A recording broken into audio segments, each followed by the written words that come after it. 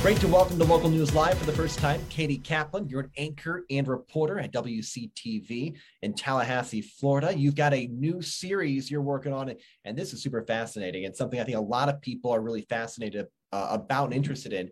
It's called Unsolved, and it's about unsolved cold cases. What have you learned that stood out the most to you during your investigative reporting on this?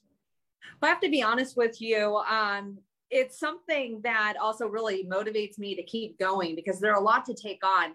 It's the families and what the families have been living through. The series focuses on missing persons and cold cases. And a lot of times these families don't even know how their loved one died if it's a murder. They don't know, what the last kind of hours or moments of their loved one's life was like because it's part of an ongoing investigation. And when somebody's missing, I mean, we can all imagine just how horrible that would be, really a never ending nightmare. So when I'm speaking with them, I can almost kind of feel their pain. It really helps you to empathize. And that's really what I think is the most propelling thing to keep me going, but also what, I've really learned about just what some people are going through. Is there a case or two that has stood out to you the most?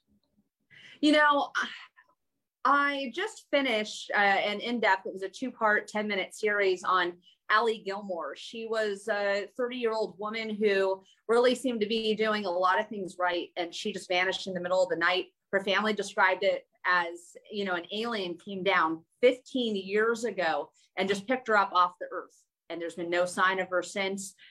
There were no signs of foul play. Nothing was amiss in her house where she vanished from. And that case to me really resonated.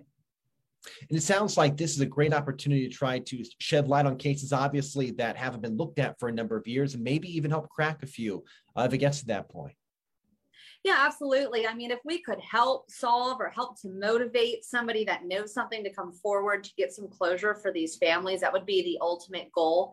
But another kind of parallel track is also just to keep these victims and these missing persons on the minds of the public, because obviously news can change so fast and different headlines pop up all the time, especially now with social media. So to really just keep the victims and the missing persons on the forefront.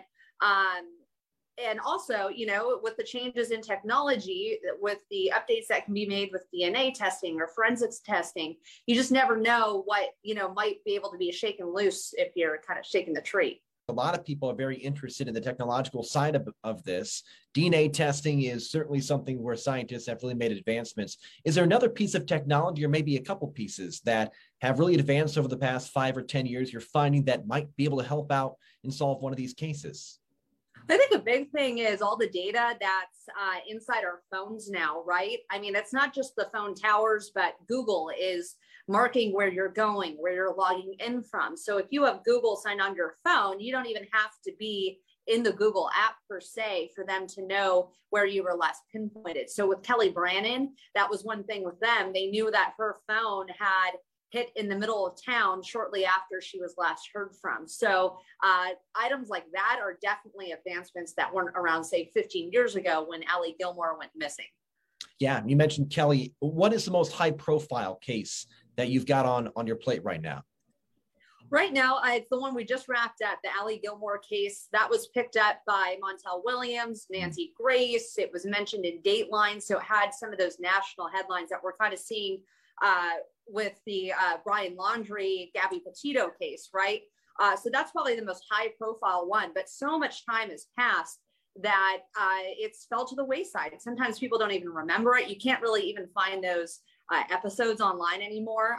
So while that might be the most high profile case in Tallahassee, it's not necessarily on the minds of people nationwide, which I think is just another reason highlighting why it's so important to do a series like this. Sure. And I'm sure the families also are very thankful for all the work that you're doing. Are there any trends or any commonalities in these cases? Commonality that I find interesting is that it's not always what you think it is, right? There could be somebody that looks really guilty. Say, for instance, Allie Gilmore's estranged husband. She's the gal that I mentioned. She was 30 years old. She went missing in 2006. And she was estranged from her husband, and they both didn't show up for their counseling session the day after she went missing. So there was a lot of speculation around that time that was all pointed at him, although police were pretty quick to say, no, we don't believe he had anything to do with it. And they still maintain that. And they've since come forward. And that was really the highlight in part of the story I did, with this new information and this new person of interest that had never before been made public. What kind of drew you to this? Obviously, there's a renewed interest. It seems like a lot of the podcast world now is kind of dedicated to these cold cases. But what drew you to want to go into this? Sure. I've always been interested in news. Let's just say I'm a news junkie, but I always watch Datelines, and being a breaking news reporter over the past kind of 8 or 9 years in my career, and being out there and seeing what's going on kind of in the real world, so to speak, and also how important it is as a reporter to be there on the front lines, because you might not always have that transparency from law enforcement agencies, unfortunately, if you're not there witnessing things with your own eyes.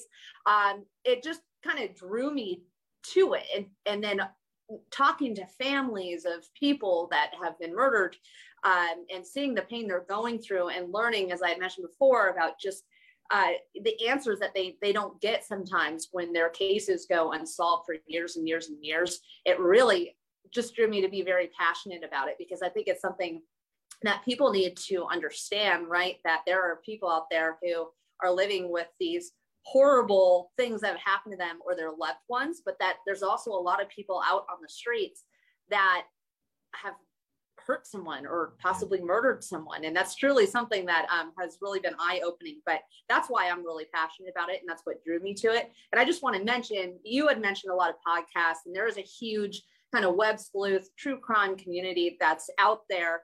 And they might have the best intentions, but that really has created an issue for law enforcement agencies, because they have to follow up on leads, right? Any kind of reputable lead they get, they have an oath that they need to go kind of down that path. And sometimes some of these web sleuths, or these people that are kind of these armchair quarterbacks that are at home behind a keyboard trying to solve it, come up with these outlandish or disconnected kind of theories, and they call things in, and sometimes it can create kind of an issue. And that's another trend that I've really been hearing a lot from the different agencies that I've been able to sit down with. Just kind of an interesting trend that's going on right now in society, really. No, that's really fascinating. Katie, just a few more questions for you, and I'll go off of that. How do you, as a reporter, work your way through all of that muck and some of the false alarms that you have to deal with and law enforcement has to deal with?